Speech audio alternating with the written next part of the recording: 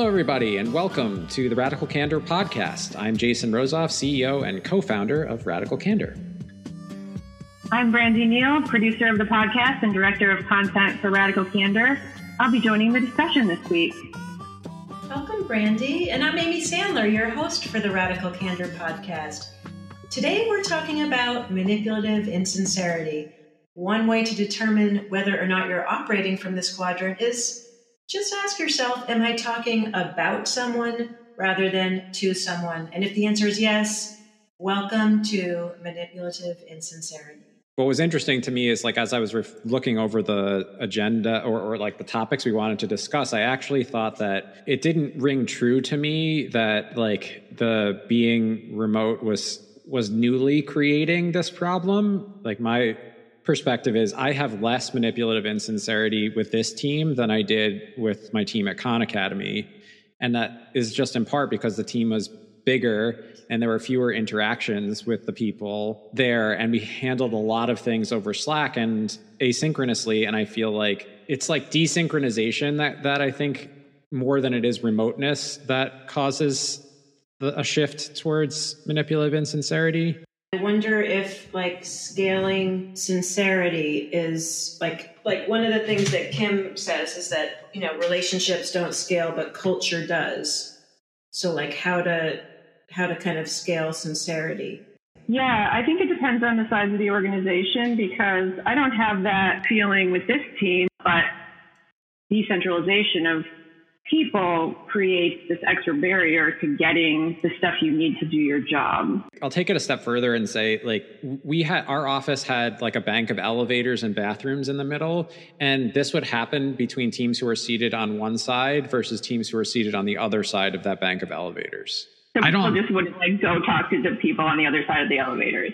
Correct. And when we noticed it happening, we're like, why didn't you just walk over there and talk to this person? You know what I mean? And then I remember so clearly, and we were considering renting the bottom floor. And one of our biggest debates was, well, once people go downstairs, we'll never see them again.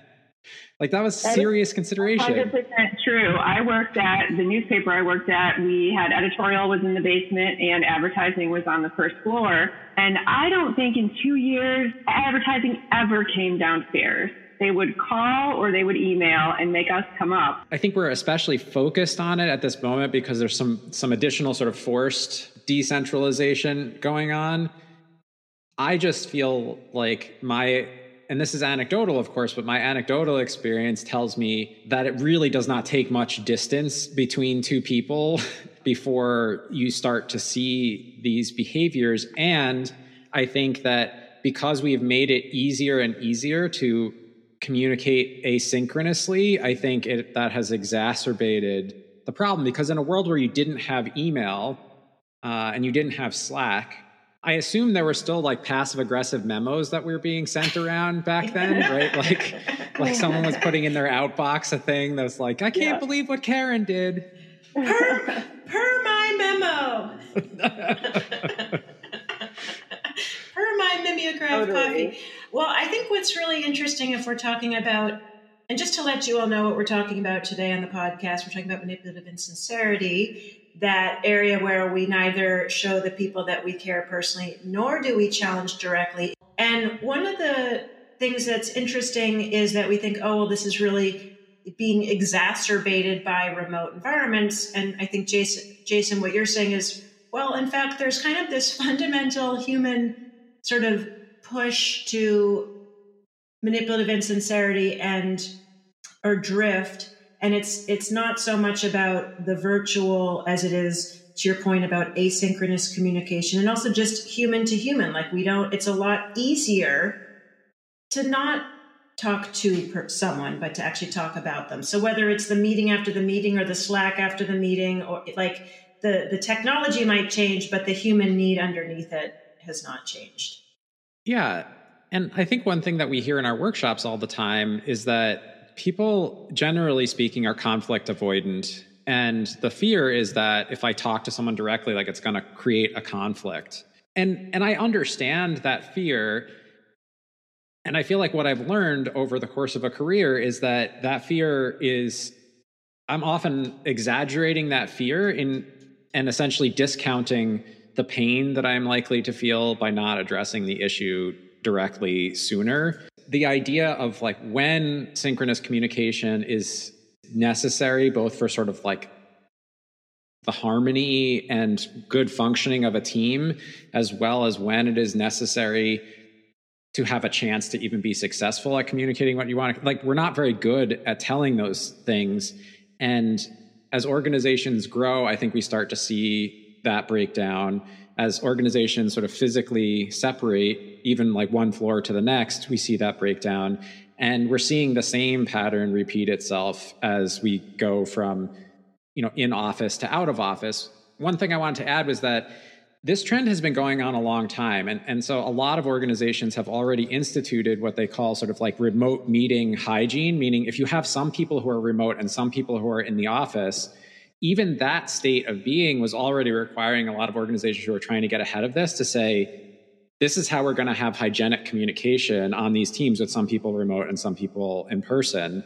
Because if you're always on Zoom, it's really hard to jump in compared to like the group who's there discussing in person. So like, I think there's been some awareness of this, but my sense is like we're sort of getting a more object lesson in these challenges, as opposed to we're sort of blissfully unaware that we were experiencing these challenges before, or we were calling them something else.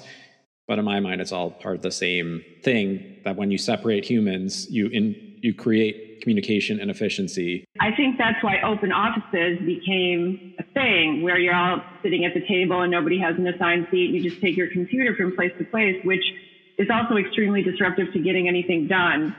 So how do we train people to have conversations with each other without having to like be seated together like kindergartners?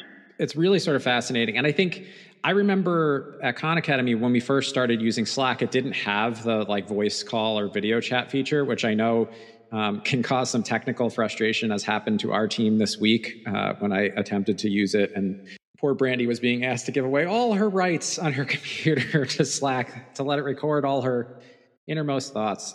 But I remember when they added it, and I thought, like, this is really interesting, because like this is the place where we're already communicating. And if we made it really easy to like press a button and go from asynchronous to synchronous communication, wouldn't that make a difference? And we don't need to use that. There's also like Zoom plugins for Slack and things like that, which make it really easy to type Zoom in your Slack chat. And all of a sudden you have a fresh Zoom meeting where you can jump in and chat with each other. So I think we're getting there, but I also think it requires both discipline and a much deeper understanding than we have today, that I'm including myself in that, in the we there, of when to switch mediums. Like when the conversation requires a higher bandwidth than the one that we're using. And I think usually the way that I figure that out is when it's already become sort of like frustrating, right? Like usually the way I figured it out is like, oh, like we're clearly miscommunicating or talking past each other.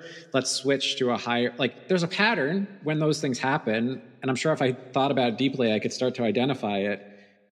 But I just don't think we have, because we're so well adapted as a creature to sort of live in person conversation, and asynchronous communication is relatively new to us. It's not innate, and which means we need rules. I wanted to go back, Jason, to what you were saying, though, about how this isn't necessarily new.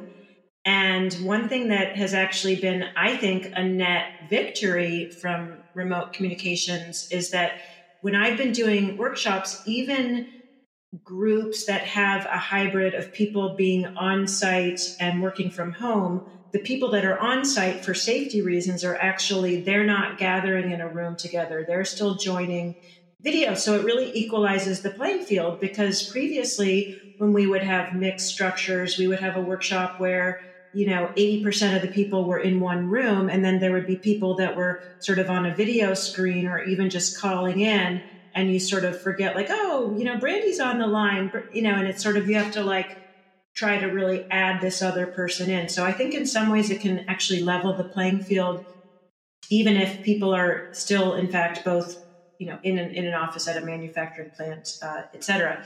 The other thing that I think is interesting, just to kind of frame the conversation, Jason, to your point about some structure. So there was a recent piece in the Harvard Business Review, a guide to managing and then this was in parentheses, newly remote workers. This was from March. 2020. So we may or may not be new, but a couple of things. One was lack of face-to-face supervision. One was lack of access to information, which you and Brandy were talking about, social isolation and distractions at home. So I think if we think about these kind of potential buckets of challenges that need to be addressed that might be exacerbated by remote, can be more tactical, but underlying it, I think, is this root issue, which is that people don't want to have conflict. They'd rather avoid it. And so remote or not, just acknowledging that kind of human aversion to conflict. You know, Amy, I know you have experience as being like the only remote person on a in-person team, and how that manifested in your being manipulatively insincere. Thanks, Brandy, for the segue. Yeah, I mean, I think I was working on a project where it was very challenging for multiple reasons. One is I was the only remote person on a team where everyone else was in the home office.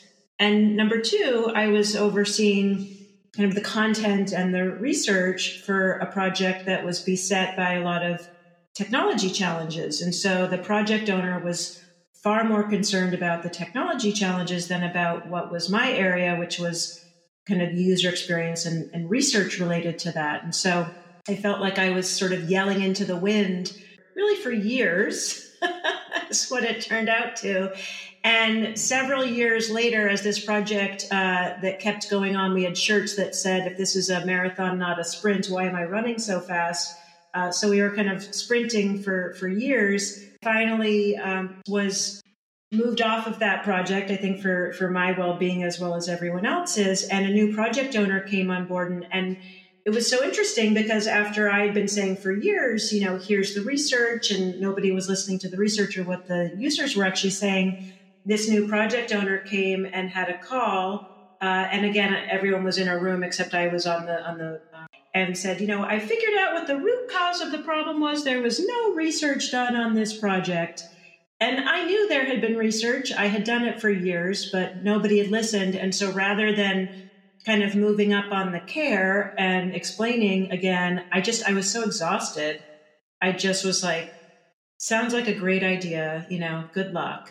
And that was really the point when it was very clear to me that it was time for me to move on, because I realized that I was exhausted, I was burnt out, and I felt like I had done so much that hadn't been responded to. And then when you're just not being helpful, it's not really a good feeling. It feels, I think the challenge with manipulative insincerity is that sometimes it can be a very protective place to be when you're feeling really burnt out. And it's also a sign that something's not right, something's not working. And so I would say actually the greatest gift of that, not only that I didn't like how that felt and I didn't want to be in that quadrant again, but it was that when I went to a new organization and I was now the new person looking at a situation, rather than saying, I have the idea, why haven't you thought of this? You know, I realized with a little bit more empathy, they probably have thought of this. Maybe there's a reason why they're not doing it.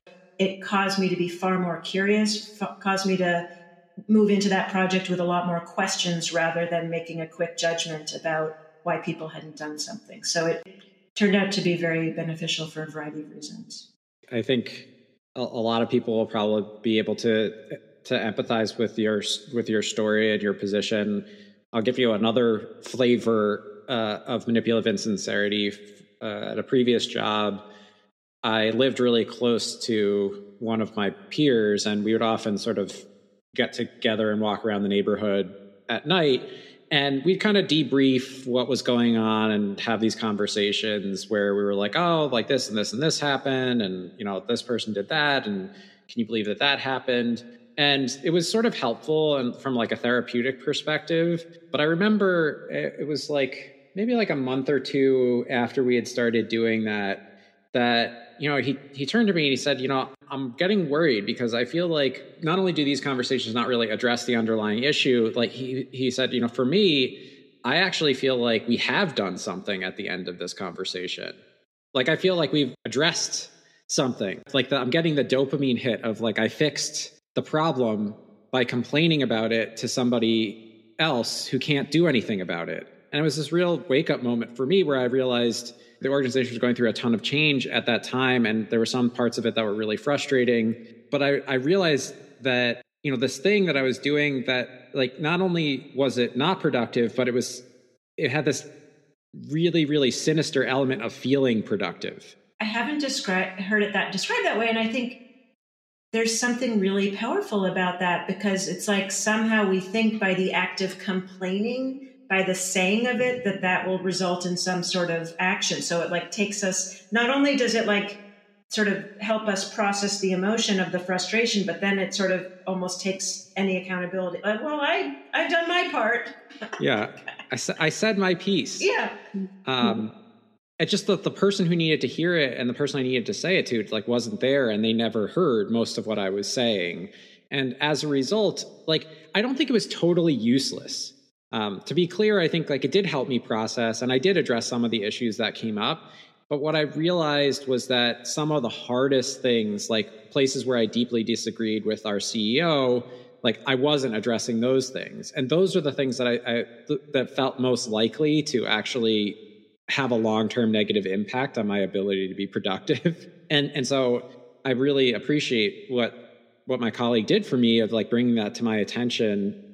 And we changed those conversations so that we said, like, we can still do this, we can debrief, but we're going to hold each other accountable for actually addressing the problems that we raise. And it became a really productive thing. And that's why I wanted to draw one nuance when it comes to, I think the description that you used at the beginning of sort of talking about someone instead of talking to them is exactly right. Like 95% of the time, that's probably manipulative insincerity. But there's another 5% of the time where you really do need to bounce an experience off someone else who you trust, who is not the person, because you're trying to get a gut check on, is it me, or is is this really happening, kind of a thing. And there's a subtlety there that I think trips people up sometimes when they think about it. But ultimately, I think it's sort of the difference between intention and impact again, like coming back to that idea where if your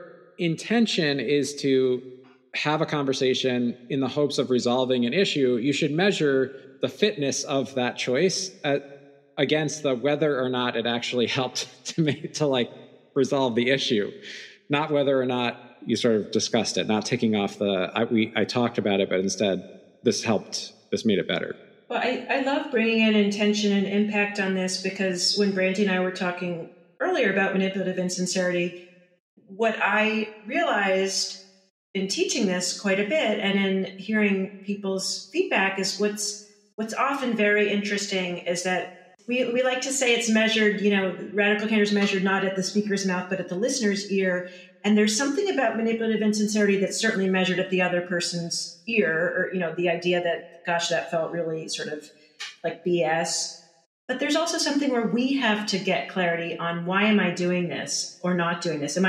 There's a part of me that doesn't want to hurt someone's feelings, which is ruinous empathy. And there's a part of me that doesn't want to say this or do this because then I'll look like the bad guy, or then I'll have to deal with maybe not everyone liking me, or maybe I'll have to deal with the conflict. And so it's really more about our own fears, etc. So often the same action could be both ruinous empathy, in other words, not telling the person the thing they need to know, but also there's some element of self-protection, or I want to be seen a certain way, etc. At a previous job, when I worked at a very toxic organization and people had maybe gone many times to their managers or bosses and tried to be radically candid, and it hadn't worked, there kind of became this cohort of people that found each other and formed a kind of a support group, which was really just a complaining session of all the terrible things that were happening in the organization. But in a lot of ways, it helped to keep people sane, even though it wasn't actually solving any problems, because we didn't have any power to change anything. And I was actually one of the only people during my time there that said on a call of 200 people directly to the CEO, these are the problems I see happening, like, what are you going to do about it? And was dismissed and told, that's not really happening, and you're misinterpreting things. So having those complaining conversations was kind of the only way for us to get through being there. There's an element here of, like, whether or not you feel like radical candor is even a possibility, which it sounds like people did not feel like it was a possibility in those cases, or not just a feeling, but maybe had evidence that it was not welcome, or maybe even had been retaliated against in some way for sharing their perspective. I think the important part about the radical candor framework that often gets overlooked is that it's not a personality test. It's not a judgment on character. And I actually think one of the weaknesses of the words manipulative insincerity boils down to the fact that it feels very judgmental, even though it's trying to be descriptive. And the downside of that is we don't want to say that we're doing it, even though it's actually a completely reasonable reaction to the situation that you're describing. Right. It is reasonable to protect yourself, right? It is reasonable not to be clear with other people if being clear gets you punished. And so I think that's something I often emphasize many times in the training sessions that I do, is just, we're trying to describe behavior, and we're doing it without judgment, because in fact, there are times when these behaviors are some combination of instinctual and unavoidable and justifiable, even though they're not necessarily going to make the situation any better. To what you just shared, I think it's really important to call out, because I was aware as we were sharing our own stories, there's something very, there's like, whether it's shame or guilt, or it's like, there's something about these stories that nobody really wants to put themselves in that quadrant. Like, there's some element, not quite pride in being a jerk, but like, well, I really, like, there's something sort of satisfying about that. And ruinous empathy is like, oh, I was just cared. But manipulative, there's something like sticky and uncomfortable about that quadrant. And I was aware, even as I share the story, it's not something that I'm proud of. And to your point about self-protection, I was exhausted. I had not been listened to for years. And so whether it's a toxic environment like Brandy's talking about, whether it's bullying behavior, whether it's feeling like it's just not welcome, there is a real kind of self-protection element to this. And so I think that that's really important to kind of throw into this. And I think where it becomes potentially challenging in a remote world is where this sort of venting or sort of therapeutic part of it, when it's done in something like a Slack, that's when it potentially gets quite potentially dangerous, right? Where you're having conversations that are really more in the moment and processing an emotion, and I did this thing, and how could I have done it better? But like, versus like, you wouldn't want to have that conversation in a Slack or something, which is, was sort of preserved forever, versus more of an emotional processing conversation. Brandy, why are you laughing? I was going to say, Amy, maybe you could tell the Slack story about Charlie's teeth. Oh, yeah. One of the things that we like to do in the workshops is, using, just to get started with a simple example, imagine a colleague of yours has spinach in their teeth, and as a way to go through the different radical candor quadrants, what would you say or not say? And when it came to manipulative insincerity, I see a lot of creativity, but there was nothing so creative as a group that literally created a Slack channel called Charlie's Teeth, in which they were going to talk about the spinach in Charlie's teeth, and intentionally didn't invite Charlie to the Slack channel, Charlie's Teeth. So there's a whole, and it was done in humor, but the alacrity with which they created this led me to be slightly concerned. Is this something that we've done before? And I do think that's where there's humor in the exercise, but it's really quite poignant when you think about all the times when somebody really just needs to know the truth and people are talking about you behind your back, and it's hurtful. Yeah. Something we used to emphasize around this was this idea of focusing on the other person's need and not your fear. And I think we're talking about some different situations, right? We're talking about different ways into manipulative insincerity. There's the self-protective way in, the self-defense way. There is the exhaustion, which I think is like, I want to separate it from self-defense only because I think it's a thing that people are feeling and they're not necessarily connecting it to being self-protective.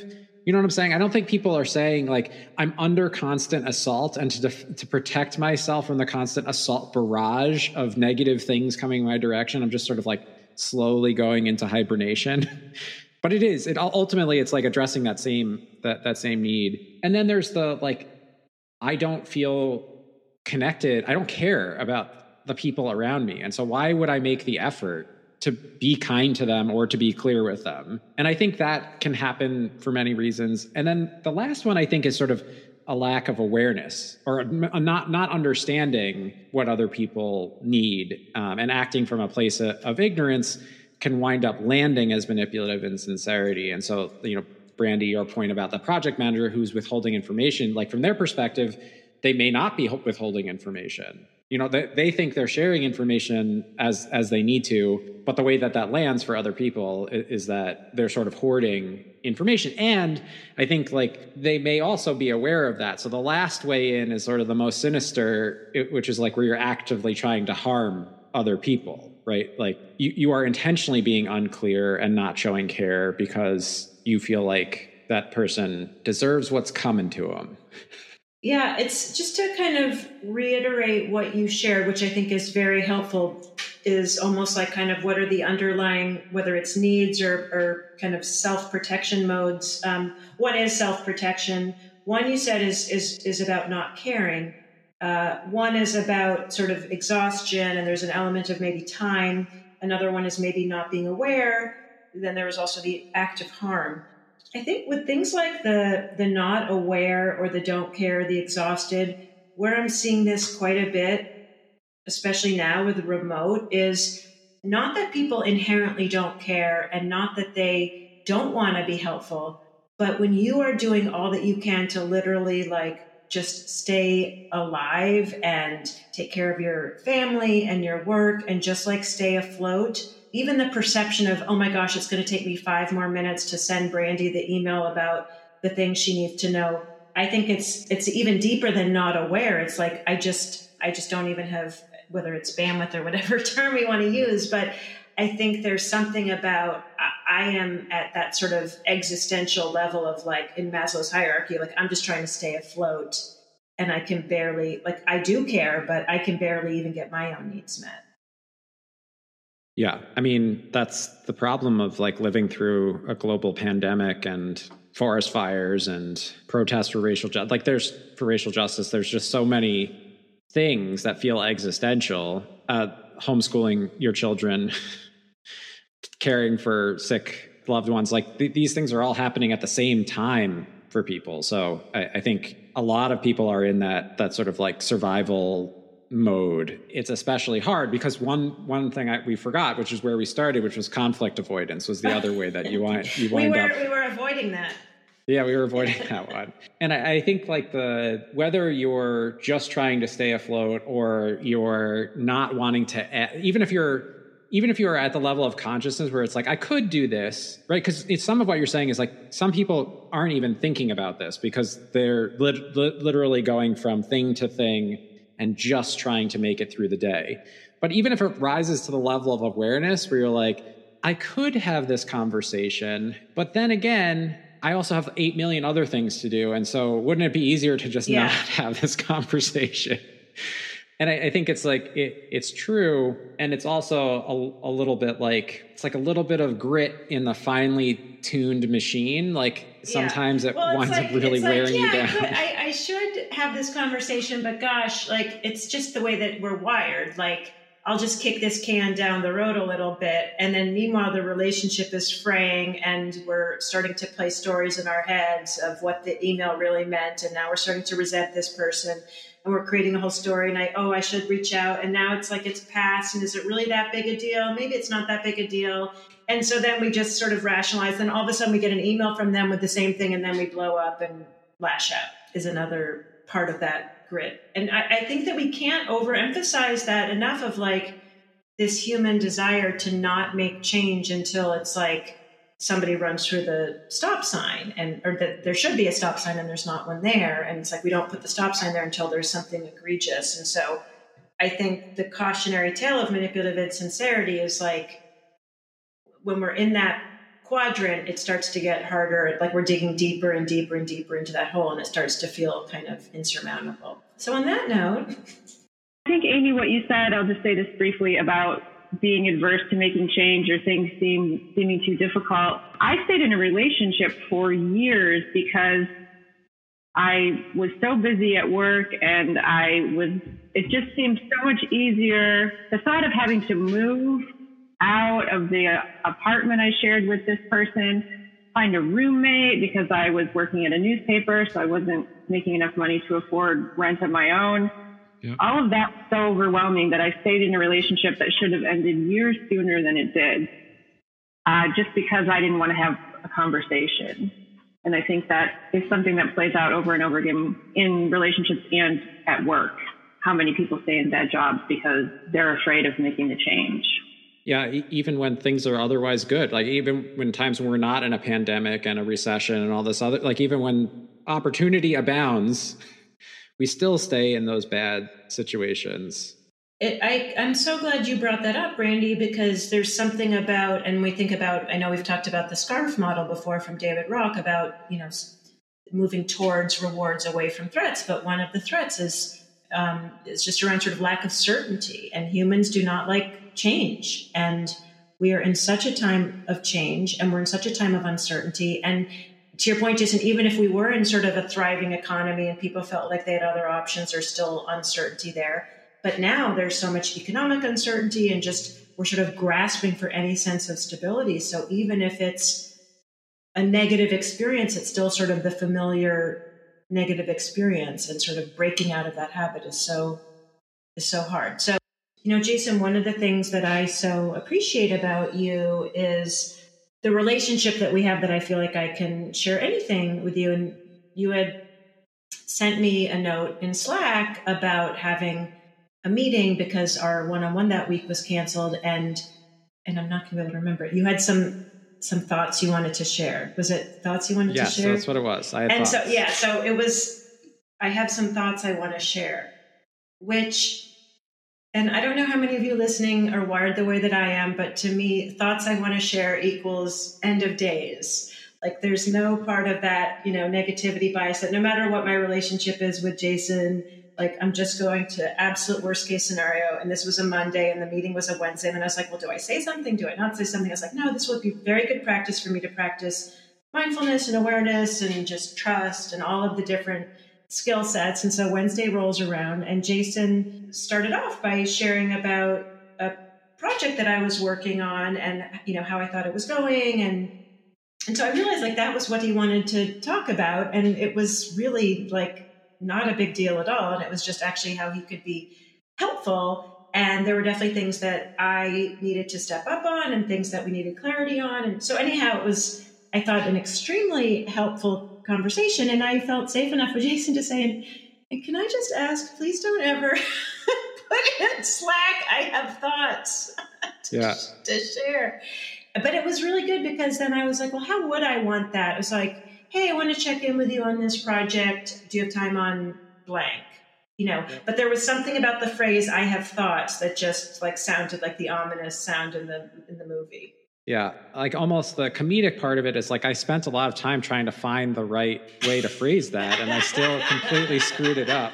So I feel like I was aware of it and I was just like, I don't know, like, how do I remember there was like, I had like several iterations that I deleted just asking you, like, what is a good way to do this? Because I do think we were running into the same thing that clients talk to us all the time about, which is it wasn't trivial to like actually get time on calendar. Like you were facilitating, I was facilitating, like, are we going to do this at 6:30 at night or something like that? You know what I mean? Like those were like the choices that we were facing. And I think that in my mind, it's more like there are two ways out of it. Like one way is to approach that conversation in as collaborative a way as possible. And I think like one of the mistakes, if I was to try to classify the like error in thinking, was my intention was really to say, like, there are things I'm curious about and I want to check in with you and get your perspective on how things are going. Like, that's really what I was trying to say, but I was focused too much on myself there. And I could have just said, like, there's something, like, I would love to get your perspective on how things are going.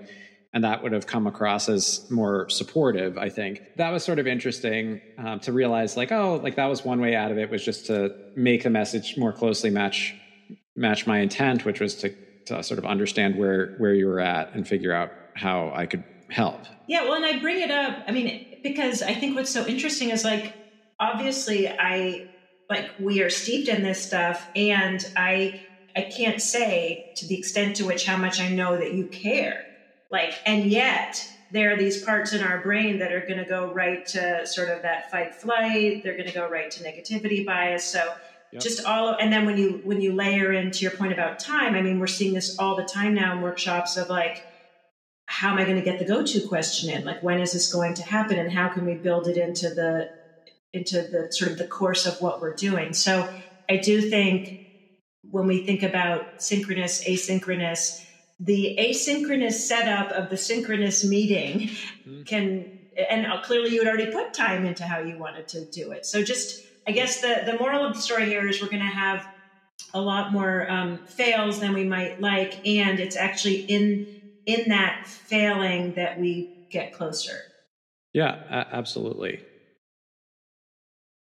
You know, if we can give some tips that are very kind of small and practical, especially if people are maybe feeling a little bit overwhelmed, that might be really important. And one is, I think, Jason, I'm just going to kind of go off of what you shared, which is to really focus on what the other person needs and not your fear. So often for those of us that struggle with ruinous empathy, we're afraid that it's going to land as like obnoxious aggression. But in fact, what that person needs from us is that clarity, and that's like the kindest thing we can do is to be clear. So there's an element of having to get out of sort of our own heads and think about what is it that this person really needs. And if I were that person, you know, what would I most appreciate? And so really, I would certainly appreciate not having a Slack channel named Amy's Teeth, although I would hope you would tell me.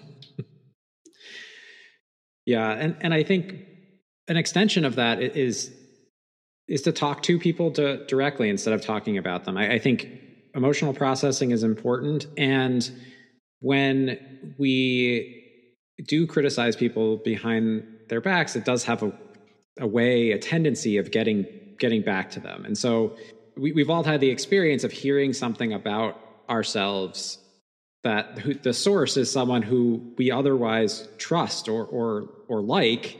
And that does far more damage to the relationship than someone just getting into it with you directly and saying, like, it really ticked me off that you did this. Hearing that from a third party and that it came from this person that you trust or liked is often really devastating to relationships. And especially in this moment, I feel like there are so many opportunities for us to slip into that behavior that it's just really important to see if we can find a way to talk directly to people. I will add that we want to really over-index on information sharing. So this Harvard Business Review article that we referred to, which is in the show notes, newly remote workers are often surprised by the added time and effort needed to locate information from coworkers. Even getting answers to what seems like simple questions can feel like a large obstacle to a worker based at home. So I think the takeaway there is the time that you can take to bring everyone along will really pay off. This idea that we want to measure twice and cut once. Not only will it help your coworker, it will also minimize